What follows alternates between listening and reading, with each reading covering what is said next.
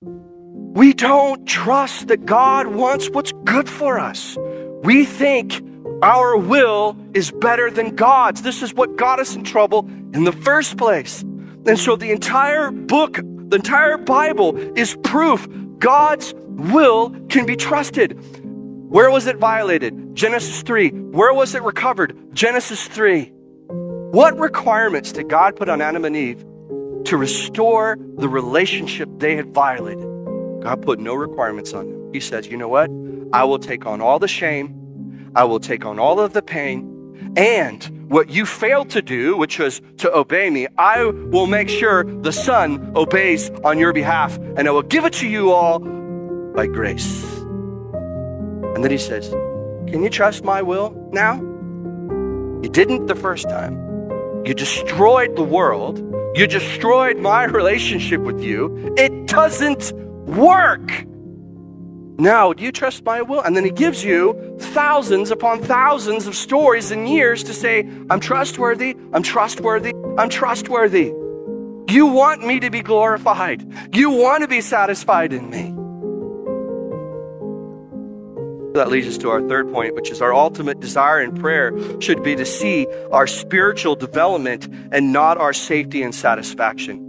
You know why I can take a lot of confidence in that? It's because Jesus warns his disciples, hey, by the way, following me, after he says this, okay, ask whatever you need in my name and I will give it to you. Right after that, he says, now you're going to suffer and most of you are going to die. I don't think Jesus had our comfort and safety in mind when he says, ask for what you need. Because why? As Paul says, I can do all things through Christ who strengthens me. Every disciple except for John was brutally murdered.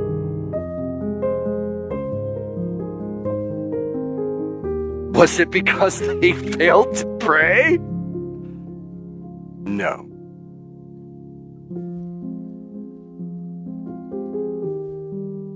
Even when we think about Paul and his infirmities, he said, Lord, take this from me 3 times. It's okay. There's nothing wrong with asking the Father. But what did he say? But Father, if it's not your will, I understand. And he says, Paul says, God, or Jesus Christ responded to him and says, hey, Paul, my grace, it's sufficient for you. For in your weakness, you are made strong. So it's there that Paul found satisfaction in Jesus, and he said, God be praised. To God be the glory. Church, I'm not telling you can't take your infirmities, your struggles, your pains, and your sorrows, and your discomforts to the Father. He says to. He says, cast all your cares upon him, for he cares for you. Father, I'm hurting. I'm sad. I'm weak. My heart longs for this, and I'm not getting it. What am I to do? And then what he says? I hear you, and I will give you exactly what you need. Thank you for listening. Today's reminder is from John Moffitt, pastor of Grace Reformed Church in Spring Hill, Tennessee. Everyday Grace is a listener-supported podcast. If you would like to help support our ministry, please visit theocast.org/give.